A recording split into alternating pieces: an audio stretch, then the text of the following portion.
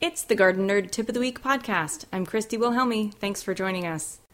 Do Oyas work? George wrote in to Ask Garden Nerd over the holidays. He says, I'm interested in purchasing some Oyas, O-L-L-A-S, for use in my raised beds. What I found online seems kind of pricey, and I was wondering whether anyone in the Garden Nerd community has used them. If so, what did you think of them?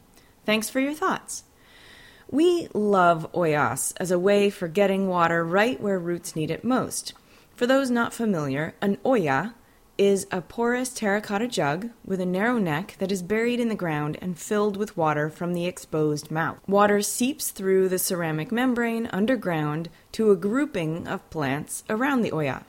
Oyas were introduced to the First Nations peoples by Spanish explorers. People use Oyas for deep watering, less evaporation, and less work. So, George, you can make your own Oyas by gluing together two 6-inch unglazed terracotta pots and plugging up the bottom hole.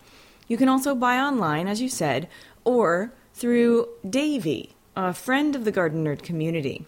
Visit oyas.com, that's OHYAS.com, and send a message to him to find out more about pricing and availability. To make your own Oyas, go to gardennerd.com this week only and click on the link. You'll find step-by-step instructions for making your own out of regular terracotta pots. While you're at gardennerd.com, this week only we're having a giveaway to ring in the new year.